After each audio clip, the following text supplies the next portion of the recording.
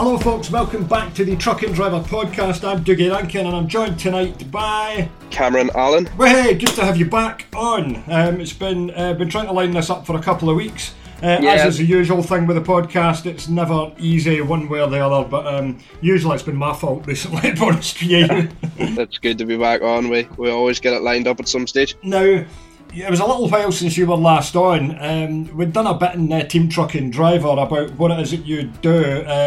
If people aren't like that familiar, do you just want to kind of remind people about your the sort of family business and what it is you do with your truck? Because you're an owner-driver kind of moving your own goods most of the time, isn't it? Yeah, so the company's called Chirpy Bird Food Limited and we're a animal feed wholesaler. We supply the likes of garden centres, pet shops, general merchants, livery yards, all them kinds of places with anything from wild bird seeds right through to horse feeds, poultry feeds, waterfowl feeds, some pig feeds and stuff. We don't really do any other agricultural stuff. It's all sort of equine and more along the lines of small holding feeds. So we distribute that across the whole of Ireland and parts of Scotland, and then we'd be in and out of England then collecting loads and bringing stock back into the yard then.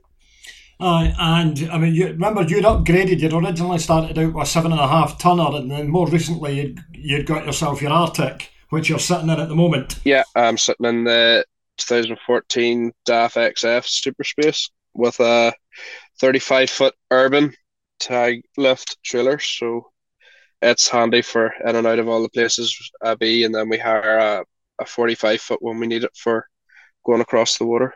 Ideal. So where are you tonight? Tonight I am in Stone Car Park at the side of the N80 in County Carlow. You're far from home? Yeah, I'd be probably 4.5 hours from home where I am here, but I'm heading up towards Kildare in the morning to lift a load of stock that's come in out of Holland, and then I am delivering most of that load to a customer in Sligo, and then I'll be heading on up then towards the yard tomorrow afternoon sometime. Cool. Now, over the past couple of weeks and everything, we've been chatting about your truck. How long have you had the DAF for? We'll have it 2 years now in June. Now, unfortunately, you've been having a bit of bother with the truck, eh? There's it's had a few issues here and there, and I think, I think the rules have totally changed with sort of second-hand trucks that are sort of 8-9 years old, because if you go back 10-20 years, trucks around that age were a lot simpler. So if you were buying something with 700,000 kilometres on it or whatever, it didn't have a lot of stuff to go wrong on it. But I think trucks around this age now, it can be pretty, they're very complex, and if things start to go wrong, it can get pretty expensive. I agree with you. There's just too much technology in them, and I suppose all the new lorries now are even worse. They have a lot more technology than even this here in this 2014, but... Absolutely. What are they going to be like in 8 or 9 years' time, with Euro 6 Step D technology in them and even more sensors and things in them? They're wonderful when they're new, but they know they've got to last 10, 12 years at a minimum, really. They should do. that's what you'd like to get out of them. Like this is only sitting with 550,000 on it, and it's had already a substantial amount of money spent on it since sort of August time last year. There was a few issues started to go wrong, so I had to put injectors in it there in October. I had 6 injectors in it at £650 a piece. Oh, nice. So I had those in, and then Christmas week the clutch dropped out, so I had to put that in as well. That's not a lot of mileage for a clutch, really. It's usually not the clutch that goes on them, it's the thrust bearing that goes, and because that goes, you end up replacing the whole lot on it. But that's mainly because people don't take them out of gear ever. But that's interesting. That's interesting that the clutch went on it at that point, because it's supposed to be with automatics. You shouldn't really need to replace the clutch anymore. Clearly not. Well, from what I could gather, they seem to, anybody I've asked, have changed clutches in them in around sort of between 3 and 4. This is the dealer does all my the dealer does all the maintenance to this and has done with the previous owner as well, and they checked back and that was its first clutch. So that's not a lot. That's not a lot of mileage for a tractor unit, really. I would be expecting to get more than that. Maybe I'm wrong. I don't know. I'm no expert. Well, I'll put it down to this being an ex-milk lorry, so it probably would have had a lot more Yeah. up and down Aye. gears on roads, and then I suppose. engaging Yeah, it does of PTOs and course stuff. So, depend. It depends if you're sitting on the motorway doing a lot of trunking work, then the clutch isn't, under any strain, and if you're up and down the gears, going in and out of places all the time, then of course it's going to put a whole load more wear on the driveline for things. But I suppose your injectors and the clutch and things. I mean, I guess you would have been hoping that you'd be thinking, that yeah, that'll be it sorted and it'll be good. It'll be kind of good to go going forward. well, I had hoped that, and then in and around then at Christmas time as well, it started bringing on the taking notions of the engine light coming on and off, but it wouldn't log it. It would flash it 3 times over, and then it would disappear for an hour or two, and then it would just continue to do it, and as gradually it got worse. But turns out it needs a back pressure valve, so it's getting that done next week, which is quite a costly piece of equipment. The back pressure valve's over 3 grand, so it is.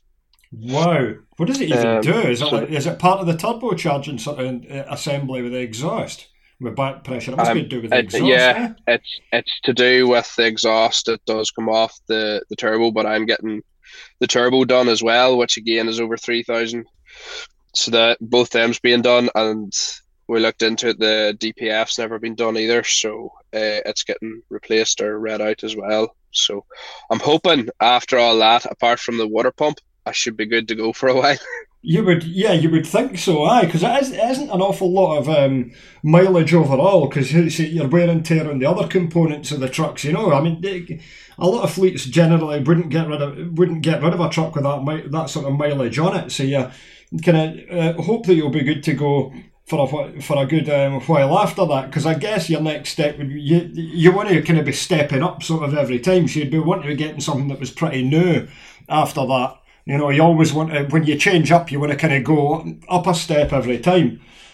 Oh yeah, without a doubt. That's where we'll be aiming. I think this has just decided it really wanted to test how loyal I was to it, because we were chatting about it a couple of weeks ago. There's one week I had 4 breakdowns in the 1 week with different issues. On the Monday morning, I did about 30 mile and it cracked the header tank open. Well, did it just crack from wear and tear? Like it just broke. It wasn't like it was getting pressurized or anything like that. Right? It wasn't getting pressurized. Apparently, it's a common fault in the non-genuine header tanks. I know a few men that have replaced them several times on certain trucks of the DAF make. So I had to put that in. And for a lovely foot by foot box of plastic, it was 750 quid. Wow. Because literally a header tank it's just, if anybody that's listening that is not mechanically minded, it is a plastic tank that holds coolant, which expands out the radiator and goes round. It's really not a technical piece of equipment. You'd like to be interested to see the profit margin on that bad boy. I take it that's genuine DAF you put on it, like a Packard part. Yeah, it was. I believe in putting genuine parts on. I think they generally are worth it. Plus, you get a better warranty on them as well. But I did that, and then the next day I did about 2 hours, and then it burst the main water feed pipe in. So that was the side of the road job for a couple of hours as well. So that week I got plenty of use of the cab jack. Is that still working all right? It's not leaking oil and letting the cab go back down again? Still in good? I was expecting it to start leaking at some stage. It was up and down that much, but no, it's still intact, thankfully. Oh well, that's good. Oh, the ups and downs of lorries and owning them and running them. The downs can be quite severe at times. In January as well. All that's been going on as well. The most depressing month of the year. Well, man. That was after a week of snow, so I spent the week before just getting stuck everywhere I went. So it was pretty good crack now, to be honest. Like sort of just at the road. You can't do anything else but laugh sometimes, because if you didn't, you'd cry. Oh well, I was crying, believe me.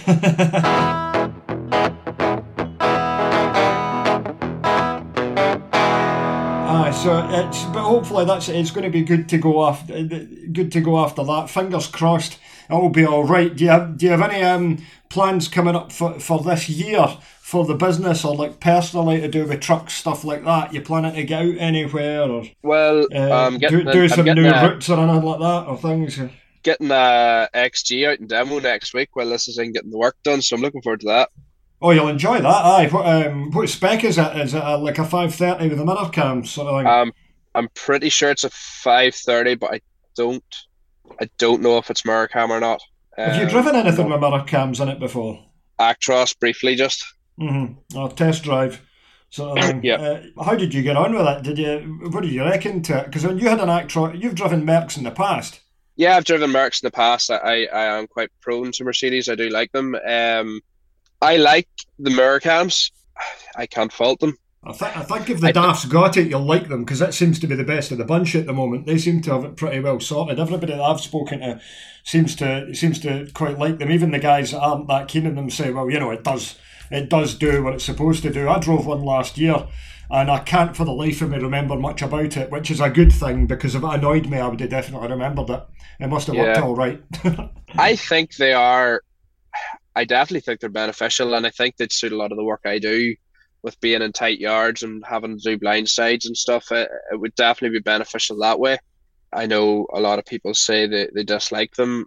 I think personally, I think it's down to spending time in it. If you spend enough time in it, I drove it for an hour, and I liked it. I think, yes, there's possibly certain jobs that wouldn't suit the likes of maybe low loaders, wide loads, and maybe extended trailers and stuff like that. It wouldn't be just as suitable for that.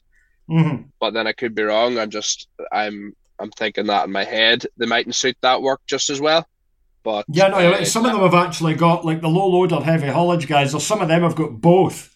They've got the mirror cams and they've fitted the mirrors as well, because just to get that pin sharp sort of vision that you need, because they're a little bit low resolution if you're looking kind of further back into things. I tell you, I was out photographing trucks with Peter Davies the other day, and I tell you what, there's a lot. It's a popular option on the DAFs.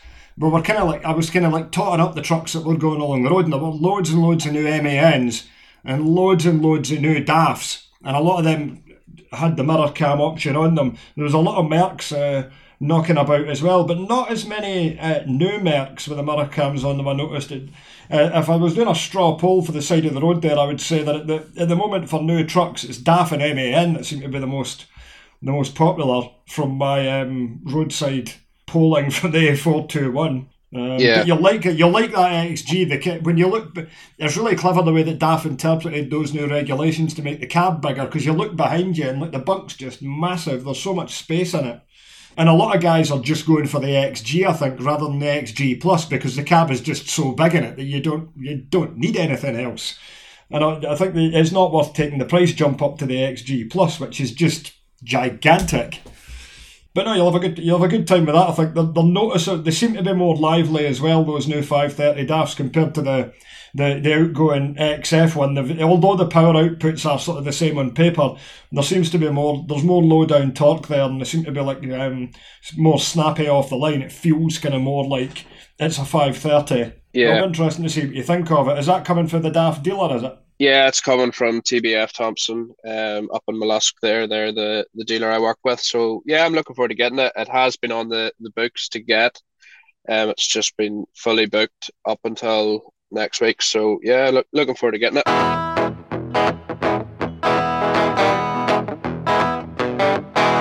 I'm down in London at the moment, in Sutton for another couple of days. So I've got a meeting with Volvo tomorrow, and then I've got to head back up the road again. I'm leaving it later on to leave because the traffic's that bad to get back for London, but it's kind of weighing it up versus what the road closures are going to be like on the M6 at night, because that's absolutely guaranteed to go and mess me up if that's the only set of road closures. See, in Ireland, do they shut the motorways all the time at night, or is this just kind of mainly an English thing?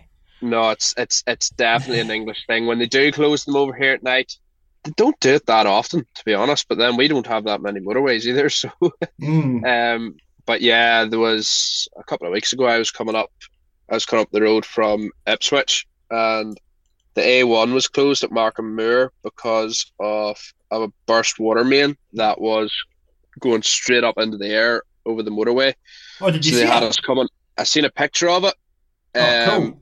Well, not cool if you and got stuck in it, but, interesting. well, they closed it because it was to freeze that night, and they couldn't risk it freezing because it was back in January when it was into the minuses at night. So they closed it, diverted back up there at Markham Moor, across up for Scunthorpe onto the M180, and back down onto the A1 again.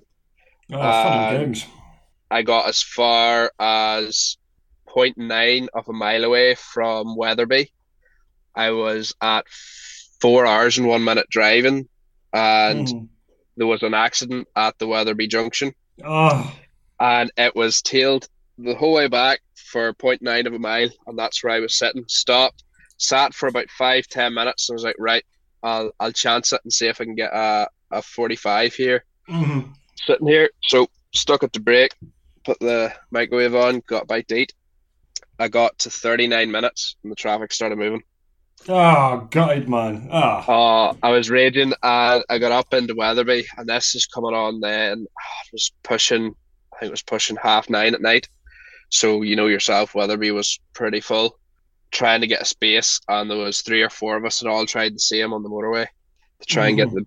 get the brake took, and we all went into Wetherby then to try and get the rest of the break taken. So yeah, that was a fun night, and then I only made it up as far as the second set of laybys on the A66. Oh, oh. At least, So did you get into one of the laybys in a 66 okay? yeah, I think it was the second No. or third one, heading towards Penrith. I got into it, but it was a rough night's sleep. It was, Ah. the way there's some of the ones you can get right off the motorway, and then there was right Yeah, off the road. those ones Eh, are always full pretty early. If you're coming in yeah, later on, you'll get one, but it's probably the one that's directly beside the road. And of course, the amount of night trunk traffic on the A66 that's all sitting flat chat, 56 mile an hour, you would have been getting rocked side to side nicely all night. yeah, it was very rocky that night. Now, to be fair, so yeah, that was fun. I'll tell you what, then the road network. It's I don't know if it's because it's half term this week, but even for the last couple of weeks, any time I've had to go anywhere, there's been accidents everywhere, every single day, all the time. The M25 was wrecked in both directions yesterday. The M6 was wrecked coming down towards Stafford in two different places on Monday.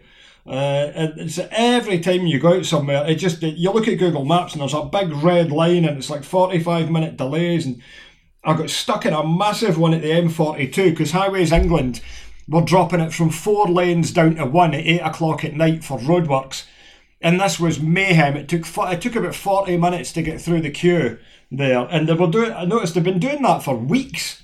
It's farcical trying to get around places, but I'd be curious to know: is it getting worse, or is this just an anomaly at the moment? I've not managed to get anywhere recently without some sort of bloody accident, and then if there's not an accident, they've shut the road anyway. You can't win, and Yeah, that's me in the car. Running yeah, about for truck and driver, not even in a lorry. So. yeah. I've noticed over here this past wee while. There's even been quite a lot of accidents.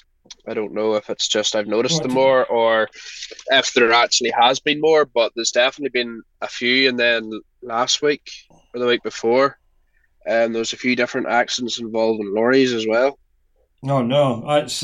I know with cars, they all drive really, really close to each other, and people just aren't like paying attention at all. The quieter and more refined cars get, and I suppose you might probably say this about lorries as well. The more of a false sense of security people get, and especially with trucks, if you're using sort of the adaptive cruise control and things, which is holding your speed to the vehicle in front and everything, that could, if you get very, very used to doing that and mucking about with things, then one day you'll realize you'll not have it activated and end up ramming up the back of somebody. You've got to kind of be aware of all that technology. And the conditions this week the weather's been absolutely beautiful this week, the last couple of days as well. I don't know what it's been like in Ireland, but in the south of England, it's been like sort of 15 degrees. Could not be any better conditions weather-wise. Crashes everywhere. Yeah, What he's doing? I mean, I can't say, and I've been in 2 accidents this year in my car because my Cavalier got written off when I hit that debris on the M40. And then some young guy ran up the back of my Corsa in Armadale the other day as well. I was pulled up at a halt at the traffic lights. He came up behind me, but we were both pulled up at a halt, and then it went green and I pulled away, and then he rammed up the back of me. So I got out, and there was no damage to my car, but he'd stove the front end in on his new Fiesta ST line, and he was more worried about that than me and my Corsa, which was a bit disappointing, really. And I was like, "Gives your details, mate," and he's like, "Why? What for? Your car's all right." And I'm like, "Well, that's not how this works, mate. You know, you've hit me. You might have split my fuel tank or something." But I says, "What's your name, mate?" And his second name was Pratt. Not that I want to be, look down upon anybody whose second name's Pratt, but it was appropriate for him anyway. Well, my partner, she was in an accident there as well in January. She was heading up to Belfast, and just before Lisburn services, it was sort of, I think it was around 9 o'clock in the morning, so it was the rush hour traffic, and it sort of comes down from motorway speed into 40. And then she'd just come into it, and she was just sitting there sort of slowly moving along as the traffic does, and a Golf came straight up the back of her and pushed our car straight into a van, so it got squashed. Is she alright? That sounds like it would have been quite an impact. Yeah, she was alright. The car, well, it was actually, we took it up this week there to the repairers through the insurance to get checked to see what all needs done to it, but he filled a couple of pages out of stuff it needs. But the Golf's airbags and everything went off. It was absolutely total. Aye, he must have been going like a fair old lick, like, I had people saying to me, put a claim in, and I was like, I'm not putting a claim in for a little dunt like that. My back is sore, but my back's always sore these days anyway, for doing too many stupid things over the years, like driving manual Fodens with the wrong seat and car mechanics and sitting at a desk and everything. I'm just generally decrepit. I mean, it sounds like the police should have turned up and did the police turn up and check the driver out and things? Yeah, the police were called out. Thankfully, the van that our car run into didn't have any damage. He was happy enough to go on. Her car, the Golf, had to be recovered, and then our car is still drivable, but the back bumper's hanging off, and all the parking sensors are broke, and the back door's dented, the bonnet's dented, the fog lights are broke. The best thing is we only got the car in October, so... Oh, you're having some running out with vehicles at the moment, hey?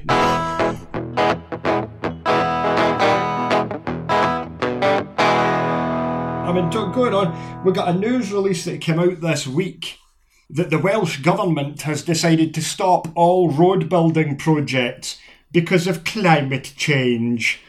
It's basically much needed road networks and infrastructure which will allow cars to move more freely. They've stopped doing it. And in Scotland, the SNP, where the big news this week was dear leader has gone and resigned. Oh dear, what a terrible shame. They don't have the money to finish dualling the A9 either, so that's not going to happen now. So there's all these road building projects that aren't going on anymore either, which is just ridiculous because it's needed. If they want to expand and grow the country and things, you can't have these not fit for purpose road networks, and it's not going to make the weather any better if you don't do these roads. And it's just going to make life worse for a lot of people. I don't have a lot of time for any of these devolved government politicians because they're just all got an unlimited expense account and they love a jolly on a private jet. Meanwhile, they lecture all the rest of us that we need to be buying electric cars and we shouldn't be going any further than 15 minutes from home. I really do think that we need to invest in road infrastructure in this country. England seems to be a bit better at it, but then I think because we've got these devolved administrations, I think that they like to do the opposite of what the British government's doing just to make like a point, to make things sort of complicated, And I suppose that rolls out in Northern Ireland as well with the rest of the UK and things. It's probably just as complicated. I mean, what's it like for truck parking and facilities in Ireland versus Northern Ireland sort of compared to the UK? Because in Ireland, one of the first things that you'll notice when you go out on the road network is how fantastic the service stations are because they've all got hot deli counters in them.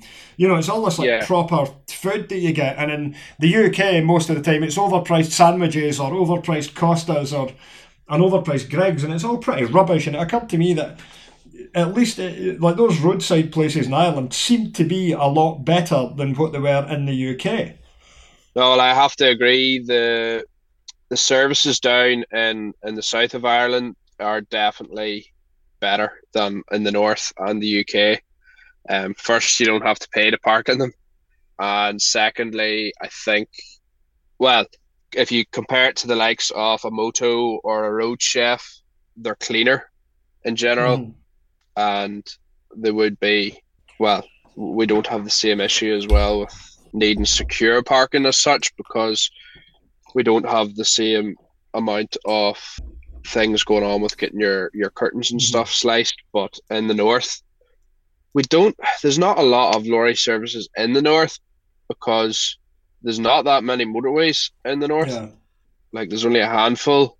You have the two Lisburn services, northbound, southbound. There's one at Hillsborough, one at Dromore, Templepatrick, and Ballymena, Dungannon. Yeah, off the top of my head, those are the really only ones in the north that are set up for HGV parking. Whereas in the south, like, you have these new plazas that have come about in the past few years, which are one of my favourites to park in down here because they are immaculate. Plus, you have Supermax instead of McDonald's, which I'd rather have every day as well. Supermax? What's Supermax? Never heard of that before. Is it like fast food sort of thing? It's like McDonald's, but better. Right. So you can get your burgers, your chicken burgers, but then you can get like KFC chicken boxes in it, except it's not KFC chicken boxes. And then your fries, you can have plain fries, or you can have loaded fries, which come with, like, you can either get garlic and cheese on them, curry and cheese, curry, gravy, taco, plus the portions are far better as well. And then along with Supermax, you have Papa John's pizza as well. Oh, you do get them in the UK, but you certainly don't get them by the roadside too much, as far as I'm aware. Every Supermax at the services and the plazas over here have a Papa John's and a Super Subs, I think it is. So it's the Irish version of Subway. And everything's made fresh as well. So yeah, you have those. Again, you don't have to pay for the parking. That's crazy. What's the economic model? What is it that's so different in Ireland? Because I know that, like, there's a lot of issues with truck parking and land. Like, the rates you've got to pay in Britain are so high that it does, in a way, mean that the parking has to be chargeable for that reason. But then again, we know that the big motorway service providers have been absolutely coining it in for years and offering, like, nothing in return. So it's curious that they're able to charge nothing whatsoever for their parking. That's fascinating. That how do they do that and make it work? There must be a sort of... Well, they'll be bringing in money from, like, they have, like, all those plazas have, like, a Spar shop, then your Supermax, and they all have a deli, like a carvery deli where you can get that food as well. But then they have your filling station as well on them, and all the Supermax have, like, a drive-through. So I'm assuming that's how they somehow recoup, where they don't have to charge for lorries, which I think is brilliant. Some of them you have to pay for a shower, but you don't mind spending £3 for a shower at the end of the day if it's a clean shower. No, not at all. Not if you're getting, like, parking for free like that. I mean, I probably mentioned it in the podcast before, I was at the Hollies truck stop in Cannock, where the Roads Transport Minister Richard Holden was there, and he was talking about the government they're investing money in improving facilities, but it's not that straightforward because it's a price matching scheme. So if you want 100 grand, you've got to have 100 grand to match it to get it for the government, and you can't spend it on new premises. It has to be existing ones. And it has to be close to sort of strategic road network and all that. So, well, I guess most truck stops probably are, but they've finally recognised that there's such a big problem with it all. But again, that's England only. The devolved administrations have got to go and deal with all that themselves. And at least the British government is saying something along the lines that it is correct, and they're at least making a start to address it. But nothing is happening in the other countries with the devolved administrations because they've all got to go and do their own thing. So any truck parking improvements in England, Wales, Northern Ireland, then it's not going to happen. because of that. Yeah. So I'm dubious as to how much an improvement will actually be made. But you know, at least it's a start. I would like to go and see what improvements actually get rolled out. Because truck drivers, you know, said the parking needs to be available, facilities need to be clean, you know, it needs to be sort of affordable. It's really easy to please lorry drivers. They don't want much at all. They're really not asking for very much, which is a frustrating thing. So we'll see what happens with that. The deadline for applications for that's the end of February, and I'll be interested to see how much of the £100 million actually gets taken up in total, because otherwise it'll go back into the Treasury. But I'm not sure, like, a lot of companies can afford to take full advantage of it because it's a price matching thing, and I reckon they've kept it pretty quiet and a lot of people don't even know about it. So, you know, we shall see. But of course, I mean, any time that I'm out driving, I try and avoid parking in a motorway services overnight. Like, I'll run over my time to go and get somewhere else, because I'm not like driving all the time, you know. I'll just take the chance with that. There's sometimes when I'm across there, I don't mind not parking in a services if I don't, because I have a microwave and food and stuff with me. So in general, I don't mind unless I need a shower or etc. But yeah, I try, if I have to go to a truck stop, I try to go to the independent ones rather than the likes of Moto or Road Chef and ones like that.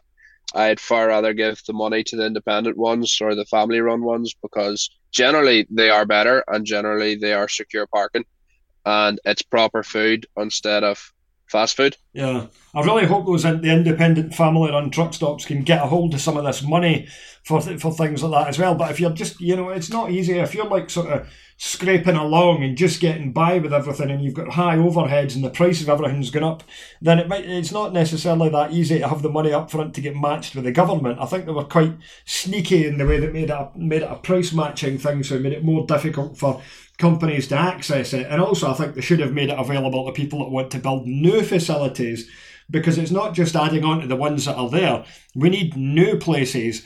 And besides the point, I mean, facilities have shut in recent times and they haven't been replaced and nothing's been done about it. You know, Lockerbie got shut in Scotland. Where have all the trucks gone from there? The feckin' Diner and Heathergill up the road and everything, they don't have the capacity for that. Johnston Bridge is a gigantic craters on it. It floods and it's rip-off services prices as well.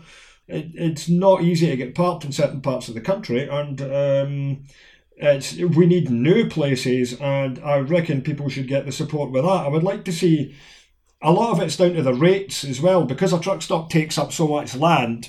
You get your business rates are charged on the amount of space that your business takes up, and by its definition, a truck stop takes up a whole load of space, and I think it should be considered.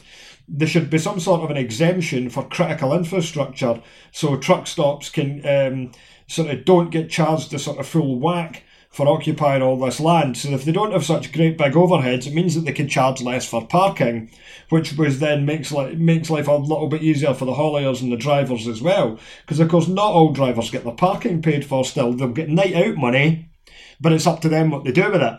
If they spend it in a truck stop, then they spend it in a truck stop, but if they don't, then they can keep it.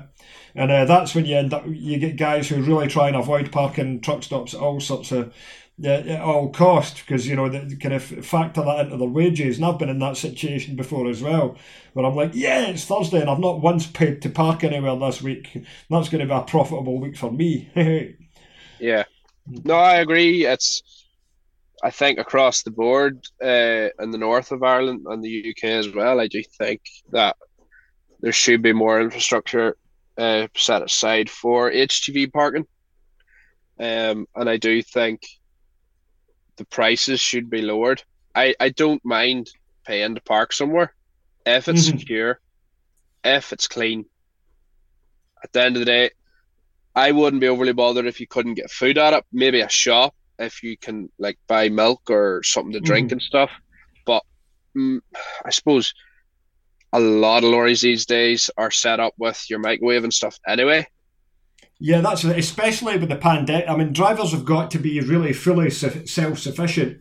And the problem you've got with a lot of these shops and things is as well in these places, the motorway services and all that they're really, really overpriced as well. So it's not an attractive proposition for people to go into, because the food's often not fantastic and it's really overpriced. And of course, a microwave's becoming more and more standard spec in trucks, and rightfully so.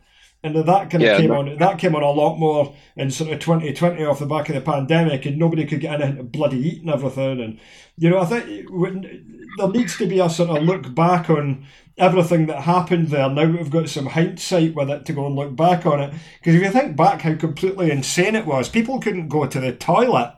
They weren't allowed to use toilets anywhere.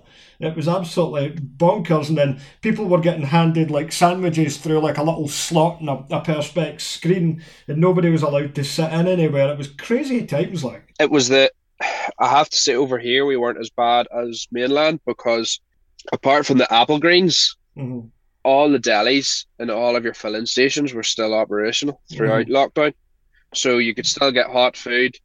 And you could still go to the toilet and stuff, but that's all the Applegreens were letting you do. Get your fuel and go to the toilet. They weren't letting you use the likes of Burger King or Greggs and all that.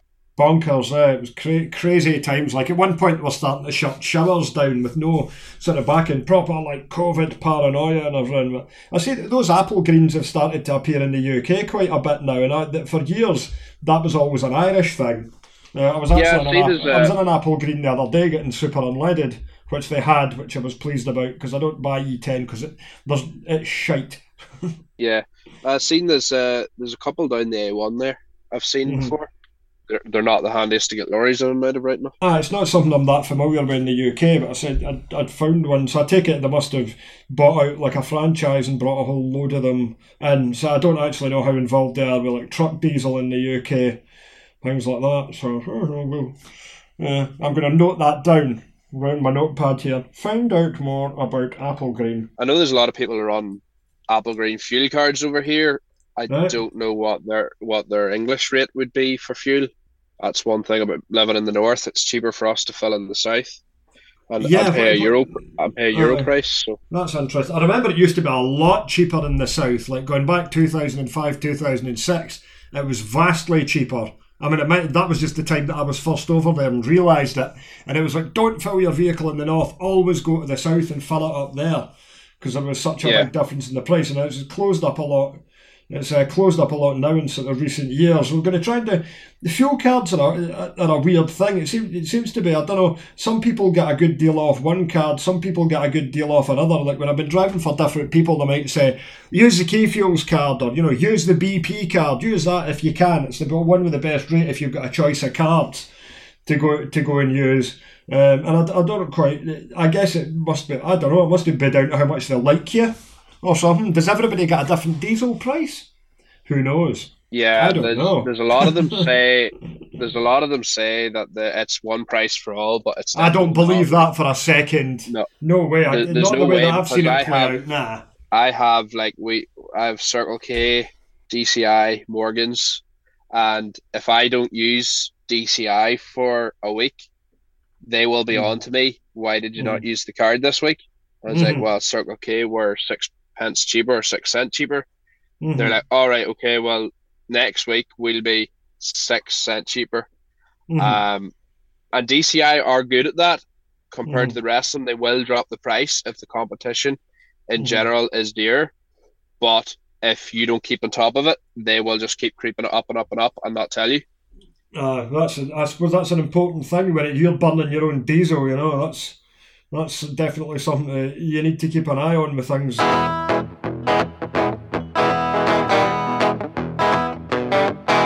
We're going to do, I've got a meeting with Volvo, the guys for Volvo tomorrow in Sutton. Our new editor Andy's coming in as well.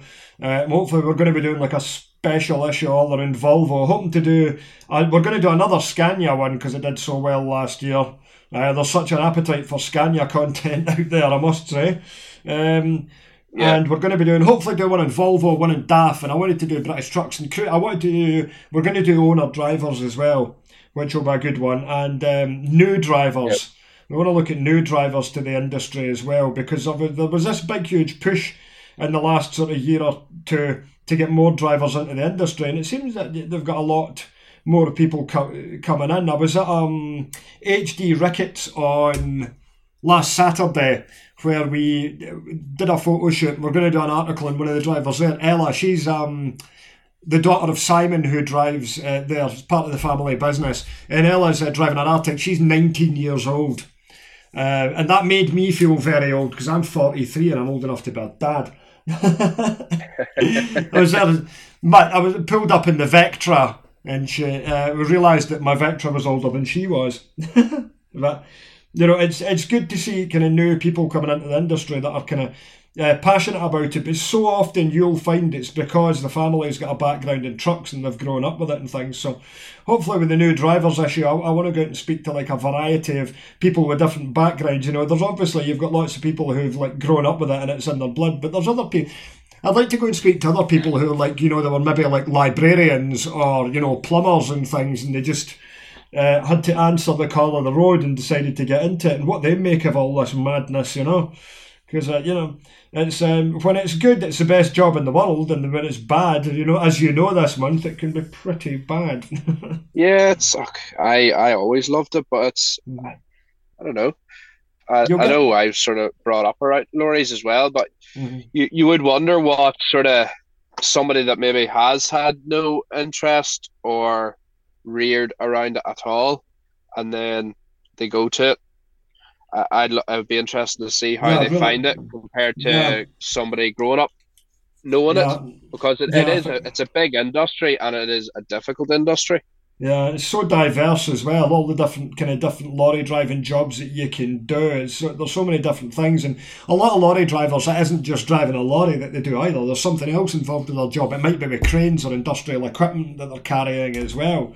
So they make a lot of quite specialised things. So yeah, the good thing is now that I'm editor at large and not editor, I can devote a lot more time to putting this sort of content together, because I don't have to go and make sure that I'm signing the magazine off and doing all those kind of things as well, because we've got Andy there now, which is fantastic. It's going to be his first issue proper on the next one.